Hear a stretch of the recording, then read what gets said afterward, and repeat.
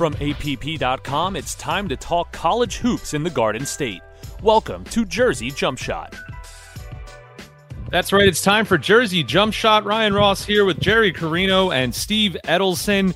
Back for another week of college hoops in the Garden State. We have a fun episode for you this week. We'll go through some of the results of our New Jersey teams, look at the week ahead. We also have another first for the podcast. 1 week after we had our first head coach on the show, we have our first commissioner on the show. Rich Enser from the MAC joins us, talk college hoops, college sports in general with us. A great conversation he had with Jerry and Steve, so stay tuned for that. But before we get there, let's start this week with the Seton Hall Pirates, Jerry. They have a nice win over Butler in the week ahead. They are at St. John's, and they have DePaul home on Sunday, but Seton Hall continuing to stockpile wins, which is what they need to do. Yeah, so what you're seeing now is Seton Hall is starting to hit stride and really show you the image of what they can be under Shaheen Holloway, right? This defense is just off the charts good against lesser opponents, and it travels on the road. They completely shut down Butler. I know Butler's not very good, but to hold a Big East team to 49 points on the road, this is now the first time in the Big East era the Hall has held 5 teams under 50 points on a season. I mean, that's just an incredible achievement on that half of the floor, led by Casey Nadefa, who I think we still got, halfway of the Big East schedule to play. I think at this point should be considered for the Big East Defensive Player of the Year. He's that good. He sets that kind of tone. And the Hall's in pretty good shape. They're 6-5 and in 5th place in the league. They have some work to do. The St. John's game is huge this week. They're playing in Carnesecca, which they haven't played in that little arena in Queens with fans there since 2015. That was like a lifetime ago. It's a much harder place to play, I think, than Madison Square Garden, which has more of a neutral venue feel. And if Seton Hall can win at St. John's, who they beat pretty handily at home but have had problems with on the road in the past, if they can win at St. John's, they get DePaul at home. That's a game they should win. They get to 8-5 in the league. They're only like 3, maybe 4 wins away from making the NCAA tournament. So that's reasonably in the discussion, Steve. Yeah, absolutely. And I was looking this morning, a net of 57. So that is, steadily improving. Doable. It's doable. Yeah. Now you're in the ballpark, right? As you said, Jer.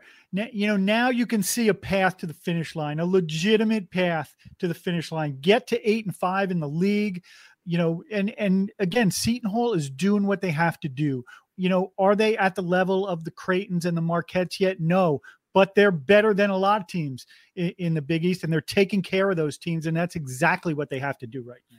And Shaheen Holloway has figured out, I think he's really got a handle on his rotation now. He's got a firm starting 5 who are gelling really well together. He's got, his 4 subs who come off the bench. Now, Dre Davis, who's been the good 6th man, sprained an ankle. He looked like it was a pretty bad sprain. Who knows?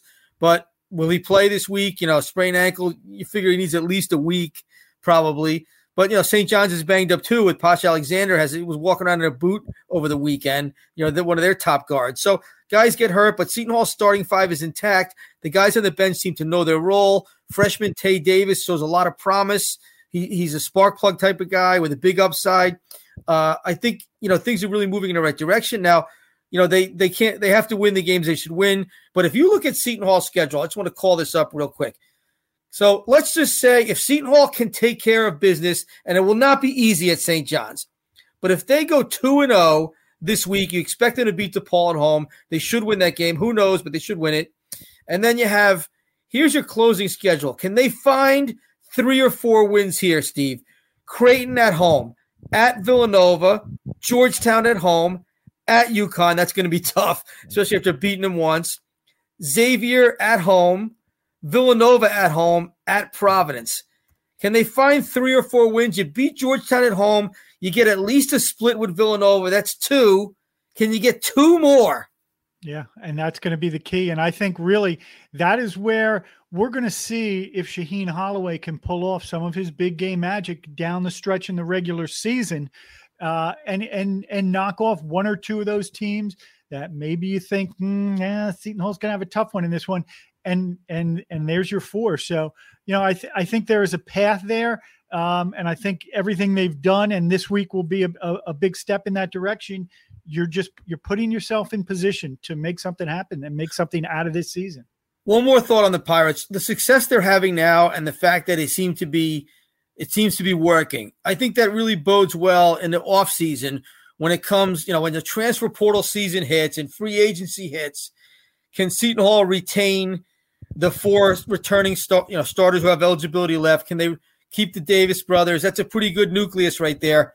I think they'll have a chance to really keep the core together and maybe, add a piece or two in the transfer portal and be really good next year. So it's important to achieve success, even if they don't make the NCAA tournament, for people to feel like this is going in the right direction so you don't have an exodus, come March and April. And I think from what I can gather, and again, nothing's set in stone, but Seton Hall there's a confidence building that this nucleus is here to stay, which really bodes well for next year. So good things happening in South Orange.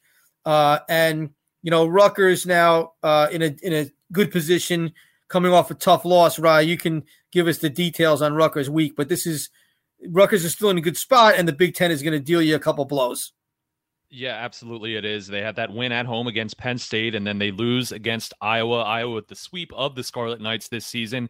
Rutgers, Wednesday coming up, they have Minnesota at home, a team at or near the bottom of the Big Ten. And then they have an interesting matchup, Jerry. I know you want to talk about this one. Saturday, Michigan State at Madison Square Garden. We've mentioned this on the show before. Michigan State has to love that they're going to the Garden and not the RAC to play this game, but certainly a matchup here for Rutgers. Of course, take care of business against Minnesota, and then you have this matchup, an opportunity to get back at Michigan State, a team that beat them not too long ago on a neutral floor. Perhaps maybe not as neutral as it could be at Madison Square Garden on Saturday. Before I get into that minefield, let's talk about the past week. Rutgers did what they had to do. They went 1-1. The Scarlet Knights have put themselves in good position where they just have to kind of move the chains.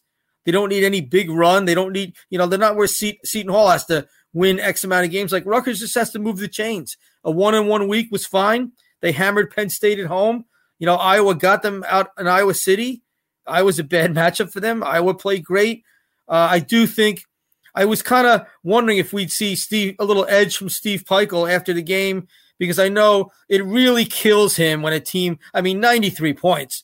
For Rutgers to allow 93 points is like a regular team allowing 120 points.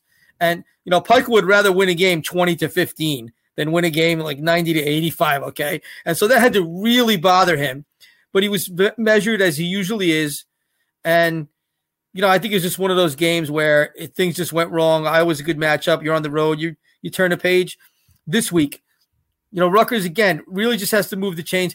Got to take care of business against Minnesota at home. It's the only real potentially damaging loss left on the schedule. Minnesota's terrible. Okay, they could losing them at home could really hurt your metrics. Assuming Rutgers bounces back and takes care of business. Then you come to what is I think the toughest 3-game stretch on their schedule. You have Michigan State at Madison Square Garden, which we'll get to that in a minute. Then they're at Illinois, at Indiana and at Illinois, the two hottest teams in the Big Ten right now, aside from Purdue, which is kind of running away from the field. But you are at two red-hot teams. So 3 games away from the confines of Jersey Mike's Arena, as we like to call it, the RAC. And this is a real big test now. These are 3 good teams, 3 games not in their building, and for Rutgers to get where ideally they can go, which is a protected seed in the NCAA tournament. That's a top 4 seed. You get regional preference and geographical preference in your placement, which will be Albany. Could you imagine that arena in Albany filled with red on the first weekend of the NCAA tournament? If Rutgers wants to do that, they got to they got to make a little hay in these next 3 games, in those 3 games we discussed. Now, can they go 3-0? That's a lot to ask, okay? But 2-1, you're in great shape to make a run at that protected seed.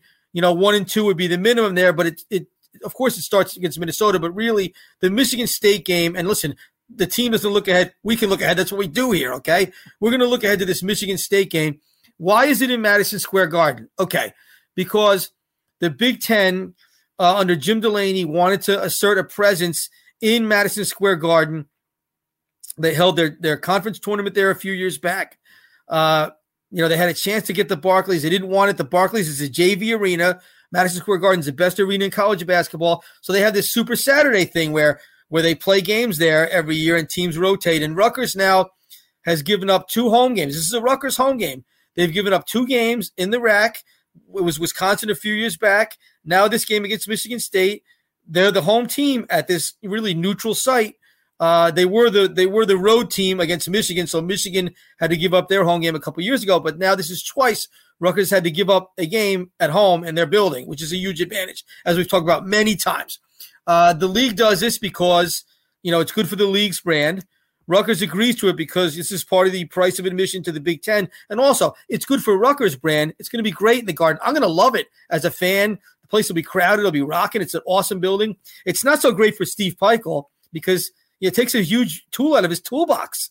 I mean, that's a big advantage. You think Tom Izzo, where would he rather play this game? He must have loved it when he heard the arrangement. So for Rutgers as a brand, is it good? Yeah, sure. You're playing in the Garden. It's great. There'll be a lot of buzz. For Rutgers, the Rutgers team, you're going to have to play Michigan State, and you're going to lose that edge of playing in your little building that's absolute hothouse for opponents. So I think this presents a lot of challenges, and it's going to be some reckoning if Rutgers doesn't win this game. If they lose a close game that we think they would have won at home. Steve Peichel, he's going to say the right things in public. Believe me, he wants this game in Piscataway, okay? But it'll be a great environment, and I think really fascinating game on Saturday. Total toss-up. But again, this is the price of admission to the Big Ten. Rutgers has to give up a home game in their building, and that is a tough thing to swallow from a competitive advantage standpoint. Yeah, noon on a Saturday too, so that factors in as well. That if folks noon because you have the game at night there.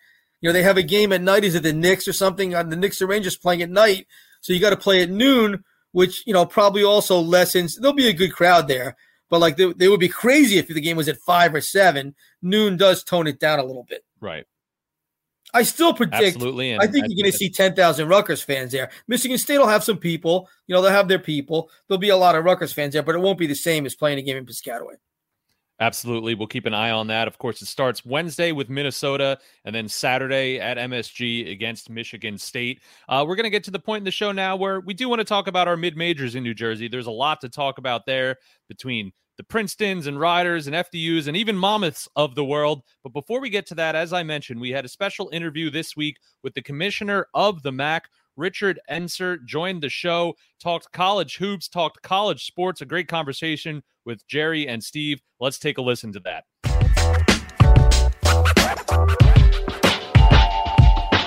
We have a special guest on this week's Jersey Jump Shot podcast, a man who's in his 35th and final year as commissioner of the Metro Atlantic Athletic Conference, making him the longest tenured head of a conference in NCAA Division I history. He took the reins at the MAC in 1988. How long ago was that? Not long after the three-point shot was introduced to college basketball. He's an Ocean County lifer who grew up in Brick, attended St. Joseph High School in Toms River, and still lives in Lacey. Rich Enser, welcome to the Jersey Jump Shot podcast. And let me start by asking a big picture question as you approach a well-earned retirement. How are you feeling about the state of college sports? Well, it's certainly in a state of flux, I think, Jerry and Steve. And first of all, thanks for having me on the podcast. But I can't think of a time where we have more in various different types of issues in front of us. I guess they could be grouped around student-athlete welfare, but it's not just that. It's the amount of funding coming into the football schools at the A5 level. You got a $1.1 billion annual contract with the Big Ten. That kind of influx of funds at the top level is pushing the A5 to require the types of support for athletes to justify that kind of revenue coming to them. But we don't get any of that type of level of revenue, and yet are going to be asked to do many of the same things. And hopefully it won't bankrupt the enterprise in the process. And then secondly, you have the transfer portal and what that's done to team cohesion and the ability to build a team over multiple years. I saw Rick Pitino this weekend was saying he's got to change his whole recruiting. He can't just rely on incoming freshmen anymore. He's playing teams that have more senior and juniors on them. So, you have that influx. I think that's a big part of it as well. And then the change in leadership at the NCAA and bringing in someone from the political realm. The governor of Massachusetts, Charlie, he's coming in. And that's a different approach for us as well, because we've always been either run by ADs, former ADs, or commissioners, or people from the presidential level in higher education. So a lot of different things occurring in the background that are going to really impact the game going forward. Frankly, I'm glad I don't have to manage it. I think it's going to be very hard to manage. It's going to have a lot of financial pressures on mid-majors, and particularly private school mid-majors that have to raise all these funds. So it'll be interesting to see how it works for the next 10 years or so. Rich, now I'm curious along those lines, how do you see that playing out, and how do you see that impacting long-term, mid-major schools like MAC schools? Well, there are a lot of elements to it, guys. One of them is they brought Charlie in as a new president because he has a political background. Theoretically, he can work with Congress to get the NCAA a limited antitrust exemption and also get a uniform NIL law in place, federal law, which would preempt all these different state laws that we currently are trying to navigate around.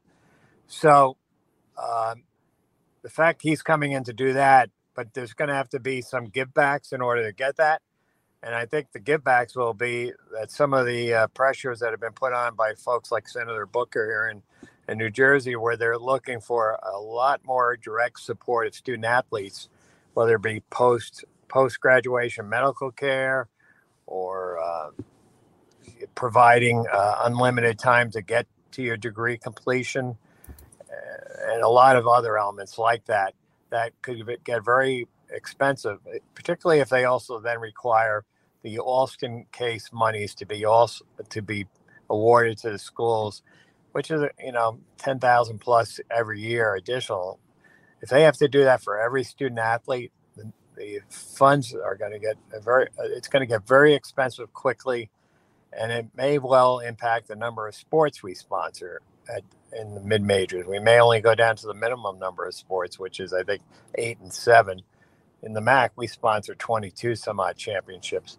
So I could see a restructuring of how all that goes. So it's yet to be seen, but certainly the Board of Governors at the NCAA has made it their mission to try and get these different exemptions from Congress. And then in return, they're going to give up a lot of, or they're going to require a lot more from the membership in D1 to fund their student athletes. So I don't know how it's going to work out at the end. It's going to be an interesting process, but if they require that, it will restructure D1 athletics considerably, I think. Well, that sounds a little scary, but if there's any consolation, Rich, Congress gets almost nothing done. So, I mean, what are the odds they get anything done? All right, now I want to ask you. They don't know if it's Monday or Tuesday. They can't agree if it's Monday or Tuesday. I always tell people, Yeah, so, I mean, we'll see. We'll see if they actually do anything and lift a finger. But your concerns obviously are well-grounded. So now, on that note, and a little different note, but change that is of high concern to our listenership and, of course, close to your heart, is the NCAA tournament going to remain at 68 teams for the foreseeable future? What is your gut feeling on this issue? I think we'll probably get somewhere north of that. I don't know how quickly. I would see, an expansion of that opening round by maybe as many as another some people talk about 90 in the field. I could see another 12 or so easily getting into that mix. There are a lot of, as with anything in the NCAA, there are a lot of different partners that have to be included in that discussion. As you know, that's come out of the Transformation Committee. It was really aimed at requiring certain percentages of championships being offered. at sports other than basketball. Basketball's included, but it's really aimed at a lot of the sports that have had artificially low fields because Right. they're not as important to the NCAA. But it immediately became an issue about the men's basketball championship. So right now we're doing 68 plus we have the NIT on the men's side, right? Which the NCAA runs. So you could easily fold that all into an NCAA championship, right? It would be the same number of postseason opportunities that are currently available to the membership. So I could see that happening. And the women are about to start a process of adding an alternate tournament for them as well. We can't call it the NIT because there is a women's NIT. We don't want to get into an antitrust lawsuit, but it'd be some alternate tournament. So it's not inconceivable that in the next few years, instead of having an NIT, we just expand the men's field, and then the women do the same on their field, and we get out of the business of these alternate tournaments. But Rich, I want to ask you about on that note, like St. Peter's, for example. That was, and your alma mater too, and a MAC school that really sort of captured the whole sport imagination, the entire sports world last March. You expand the NCAA tournament. That's another round. That's another hoop that a St. Peter's has to jump through to get to where they got to, like a Loyola a few years before that. I mean, that's not – people want to see these upsets. Wasn't it thrilling to you and the feedback you got about what St. Peter's did? Why make that harder? I'm not saying I support that. I'm just explaining how it could be done. Now, I think you have to have a place for the Cinderellas because that drives interest, and I think the networks will tell you the same thing. They don't want to dilute those Cinderella stories because that drives a lot of viewership in the early rounds of the tournament. And then you get down to the Final Four and, you've got the majors typically in there and they're trying to drive their own ratings. But, I think as they look at this, they've got to maintain that role. And I'm not quite sure how you get to it.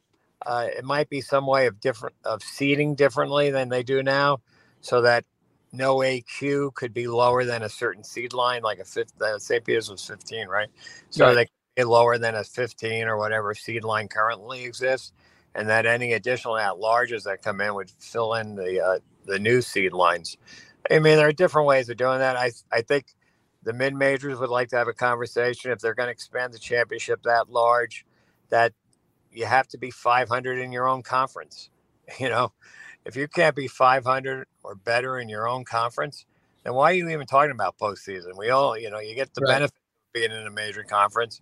Do you really belong in a postseason tournament if you're 10 and 12 or whatever? So, there are different ways of tweaking that as well. But I think ultimately in the next decade, at least, you'll probably see something.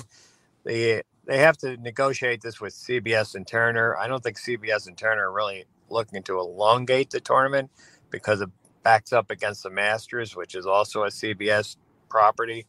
So they don't really want to go further into April. So what would that do to regular season play then if we had to go, end it earlier than we currently do in the first week of March? So a lot of issues would have to be resolved, but I wouldn't be surprised to see in a decade a much larger bracket than we currently have. Rich, do you see a day where maybe all 350 Division I teams are not under the same big umbrella, and maybe there's more a decentralized authority than the NCAA? Maybe the leagues taking more decision-making roles in this stuff. Well, to some extent, we have that now, right? The A5 is a superpower of their own, weighted. They control all the major boards, the governors, the D1 board of directors. They control the NCAA council with their weighted voting. So we've been living under a very bifurcated system for a while now. So I don't know that isn't already occurring and necessarily needs to be even more formalized. But yeah, I think all things are on the table as you move forward. There's certainly such a huge revenue flow going to the CFP participants, if nothing else. And the TV broadcast packages that they can drive, that just really makes it so different. But I think it's to their benefit to have us in the mix. We do provide interest in these tournaments. Our numbers often justify the larger baseball and softball championships that they dominate. The way the NCAA works, if you don't have 300 plus schools, participating in a given sport, you don't have the bracket sizes that they have in some of those other sports that they dominate by and large. So it's a uneasy marriage of convenience for many of us. We're happy to be part of it because of the branding it gives our schools and the revenue flows that we do get from the NCAA basketball revenue. That's important to our operations and to our schools' operations because they get different funds from those monies. And the branding is really important for us. People generally come into D1. Schools come into D1 to be branded as D1 programs, not necessarily because they're going to be that successful in their athletic programs. It's the D1 brand that drives the interest level. Interesting. Rich, you've been really creative about scheduling opportunities, right? Finding ways for your teams to play out of conference games as these large conferences grow and are scheduling among themselves more. What's your biggest advice to mid-major ADs and coaches about scheduling, and what's the next step? What do you foresee in the future about what's the future of non-conference scheduling for MAC level schools? Well, I'm probably going to get into that business side as I leave the MAC. I'm not retiring. So I couldn't go from 90 to 10 miles an hour. Yeah, there you go. I'm going to I'll land up in a hospital somewhere. But scheduling's interesting now. What's happened on the mid-major levels, and it's a bad development, in my view, is our schools, including the MAC, rely on those guarantee games to fund salary levels for the coaches, and in our cases, usually it's salaries. In other schools, even lower down the food chain, it actually funds the programs. That existed forever in football, and now it's become really a bigger and bigger part of the revenue flows for basketball. That's unfortunate because you're playing at their places generally, and as we all know, 80% of the time the home team wins a game, particularly in the non-conference sphere. Every once in a while you see somebody get upset and they paid somebody $100,000 to come play them and they get beaten, but that's a rarity. Let's face it. So what I've always tried to do is find neutral site opportunities, and I still believe that's the way to do it. But I have a hard time convincing even my own schools to do it anymore because they want the guarantee monies, and then when they take the guarantee money, the 3 or 4 other games they have left, they want to get bops of their own. They don't want to be in the Orlando Invitational, playing against 7 pretty good programs. They want to be in an event where they can pick up a check and then play somebody they know they can beat, either home or away series that they set up. So it's become bigger and bigger, a hurdle to convince these schools to do it. I don't have somebody for the Orlando Classic right now in my own league, and we get a guaranteed spot. So I've got about another week or two to get this figured out, and I've talked to many of them. And it's always about, well, we're not going to be that good next year, or I've got to take these guarantee games. And then didn't Siena just pick up a win against Seton Hall in that this year? Oh yeah, and Iona beat Alabama the year before, who was a top 10 ranked team. I get it, but you cannot convince these people. Wow. So coaches like Pitino will do it. I'm sure I can get Carmen to do it, but you can only be in the same event once every 4 years. John Dunn has done it, and he's scheduled to do it in Marist in 24, but I need somebody for 23 right now. So I'm working on it, but it's not easy. So we have said other things. We did the Mackay Sun Challenge in Ireland. We also did it at Disney the year before that. I'm trying to get the America East to do one for me with us. I should say with the MAC for next year at Disney. But these are not easy things to pull off anymore with the mid-majors if there's not a check attached to the game. Rich, having done this over the part of 5 different decades, I am sure there's going to be part of you that as you retire is going to miss this. I mean, are there things over the years, people, events, moments that are going to really just stick out to you or do at this point over your time? Well, frankly, it's the relationships you build up over time that are most valuable to me personally. The relationships I've had with the other mid-major and even major conference commissioners have been valuable. I'm having dinner tonight with Linda Bruno and Chris Monash, 2 former commissioners in the city, because I haven't seen them in a while. So I try to keep those ties going. The staff I have brought in over the years and trained and seeing them elevate themselves through the business, I find that extremely rewarding. I have Rochelle up in St. Peter. She started off as an intern in the MAC office. Half of my staff were interns in the MAC office. I've got 2 SWAs right now that were former MAC interns. So I've got a lot of that out there. And, over 35 years, there's 100 plus people probably I could look at that I've helped put into the business. And I really enjoy when I see them be successful because I know I had something to do with getting them started. And then watching my own family grow up within the MAC, starting as ball boys and girls. And now they're all starting to have kids of their own. So that's, part of it I've always enjoyed. And the relationships I've had with presidents over the years. There was a time in the MAC when some of the presidents were there 25, 30 years themselves. And so you would develop strong relationships with them. The pandemic and the turnover in presidents really has put me in a position now where I really don't have that relationship quite as much. But I'm sure the next commissioner will develop them. But that's important. And as far as the sporting parts of it, I always like hosting the NCAA events. We host a lot of them. We've hosted the Frozen Four. We've hosted wrestling, rowing, cross country, and of course, all these basketball first and second rounds and regionals. We have the men again this year in Albany, and we had them last year in Buffalo. And next year we have the women's Super 8 in Albany. So being able to work at a high level on a very public stage is something I personally find rewarding. Because I've always felt I have the toolkit to do anything I want in college athletics. I chose to work in the mid-major world because I enjoyed that level of competition and didn't want to get into the rat race of the next level. I've always enjoyed running the NCAA events because of that. And then even the MAC events, even though we do so many of them, the ones at Disney. The feedback we get from the student athletes saying what a special big time event that was when we've gone through an RFP process right now for the next 3 years of the MAC basketball tournaments.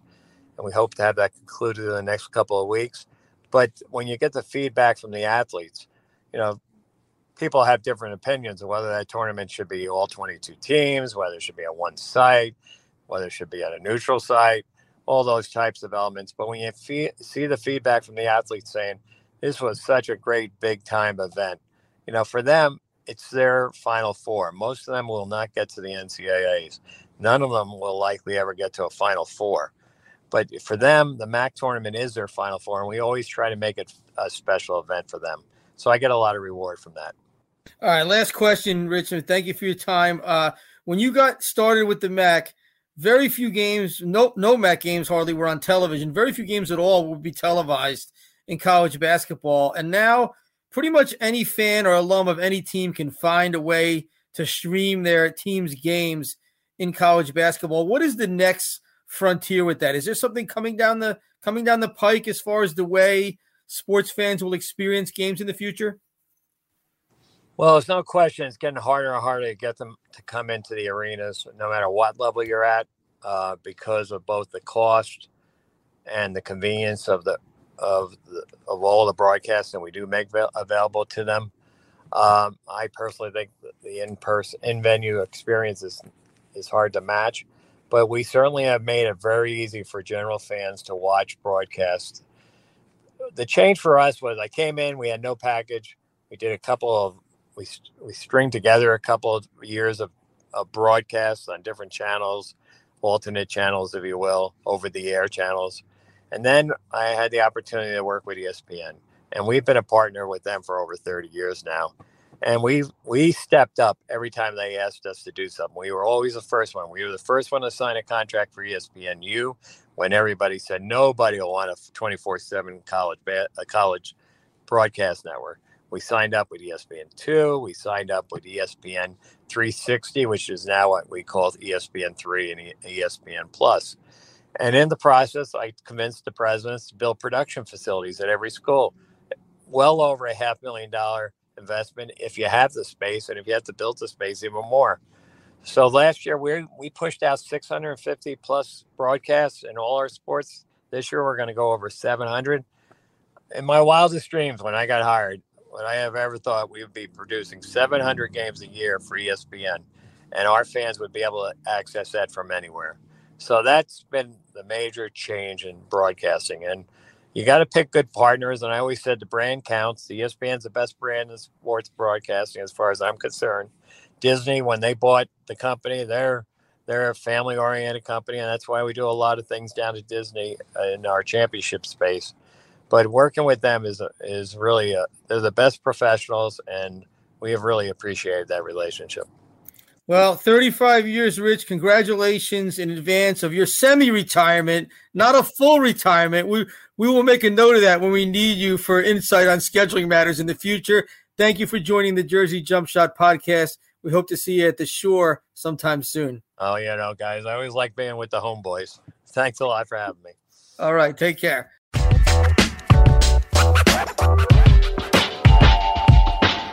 And again, thanks to Rich Enser for joining the show. Jerry, lots of great stuff there in that interview. I want to just emphasize to people listening to this that, like, Rich Enser isn't just throwing random stuff out there off the top of his head. He's an insider. So he knows exactly what's going on the inside that most people don't have access to.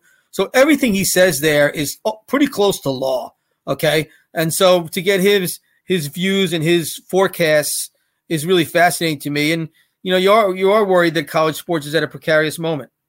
Yeah, absolutely. And in regards to his conference, the conference he oversees, the MAC, Steve, some big results this week with number one, Rider wins at Marist and Fairfield. They've won 5 in a row. They're second in the MAC. St. Peter's also with a nice win at Mount St. Mary's. Coming up this week, Riders, they play St. Peter's on Friday and at Manhattan on Sunday. And St. Peter's, the only game they have this week is Friday with Rider. As you look at the results in the week ahead, Rider keeps winning. Yeah, Rider keeps winning, as you said, 5 straight. Listen, they've proven they can beat Iona. I think the MAC is wide open this year. I think Siena has established themselves as the best team in the league right now, but it really is a wide open league. But I think, to me, the nicest moment of the mid-major last week was Monmouth finally getting a win. When you're 1-20, I mean, the pressure is really building on everyone within that program. So for them, and it had kind of been growing. Listen, 10 days ago, they had a lead against number 18, Charlotte, going into Charleston, going into the second half. That was a nice moment. Then they went on the road and they're at UNC Wilmington, and they had a shot at the end, a final shot in the final seconds in that game. And, that's a 100 net team. They're a real team. So that was another nice result. And then on the back end of that North Carolina road trip, they play really well and they win. They beat North Carolina A&T, which is a real team, right? I mean, they're top half of the CAA, and Monmouth dominated that game. So really, really nice to see.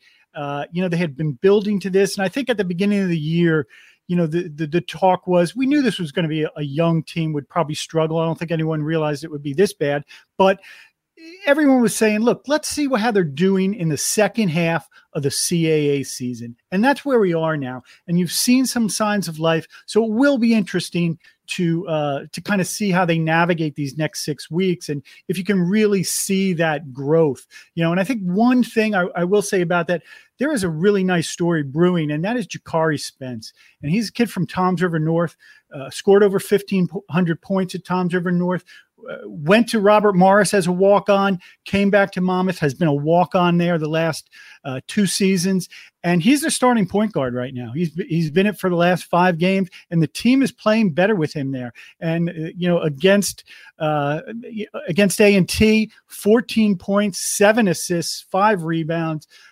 So Monmouth, I think, it was a really nice story last week.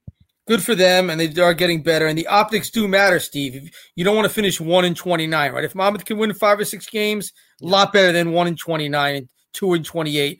You mentioned Rider real quick. They've won 5 straight.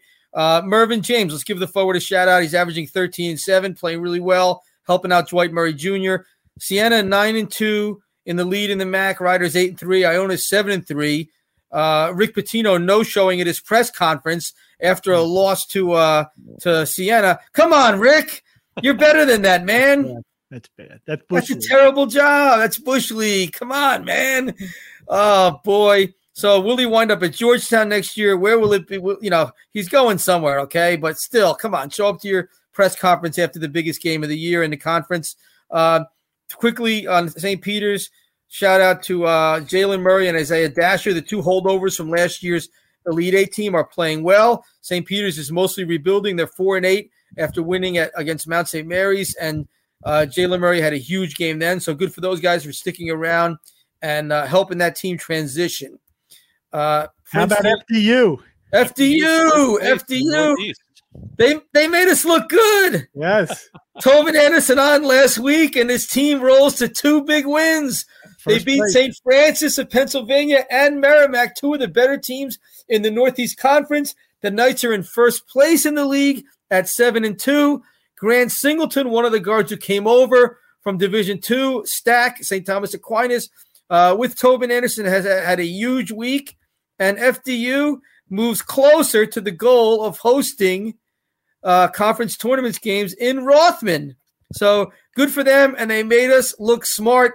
Go ahead, Rye. What else you got for us? We got a couple more schools to mention. Yeah, quickly, Princeton, they lose a wild 7-65. As we mentioned last week, Yale, really one of their biggest competitors in the Ivy League, but Princeton with an opportunity to bounce back. They have the New York schools coming in to Jadwin this weekend. Cornell on Friday, Columbia on Saturday for the Tigers. Well, Cornell's in first place, so that is a huge game. But you have seen how competitive the Ivy League is right now. I mean, Princeton's very good, but they've lost some tough games lately. It's going to be a tough league to win, but Princeton is still in good shape. In the tournament. Yeah, Yale just went nuts from 3. It happens, that's college basketball. But I want to we mentioned a guy last week. I said, who is this Caden Pierce?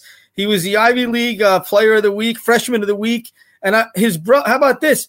His brother played a year at North Carolina, I guess a post-grad year for Roy Williams at North Carolina. His brother, Justin. His other brother, Alec Pierce, plays wide receiver for the Indianapolis Colts. So there you go. Caden Pierce. Now we know who he is. Princeton's got dudes. It's really a great time in New Jersey college hoops. Don't forget NJIT. Got an NJIT. NJIT, yeah. Let's give a little shout out to them. Let's give a little. They have New Hampshire Wednesday and UMass Lowell on Saturday, but a nice win for them against UMBC this past week for NJIT. Yeah, Makai Gray hit the game-winning shot with 3 seconds left. He scored 18 points, and NJIT is 3-4 in America East, so they're in the mix there. So good for them. Good things, good times for New Jersey college basketball. I mean, you have Rutgers, Seton Hall, Princeton, Rider, FDU, and then NJIT, St. Peter's. They're all in the mix as well. So it really is an exciting time. Monmouth gets on the board with another win as well this year, snapping that streak. Good week for NJ College Hoops, and should be a fun week coming up this coming week. We'll, of course, be back next week to recap all of the games. We'll take a look ahead. We keep looking ahead on the schedules. The coaches can't, but we'll look ahead on the schedules and try to predict what's coming up next. Thanks so much to Rich Enser for joining the show, Commissioner from the MAC. Great conversation with him. And thank you so much for listening. Of course, visit northjersey.com, app.com, mycentraljersey.com to read everything that Jerry, Steve, and Chris are writing about college hoops. And be sure to join us again next week on Jersey Jump Shot. Thank you so much for listening. Enjoy the games this week, and we'll talk to you next time. Jersey Jump Shot is a production of the Asbury Park Press and USA Today Network. Subscribe at app.com.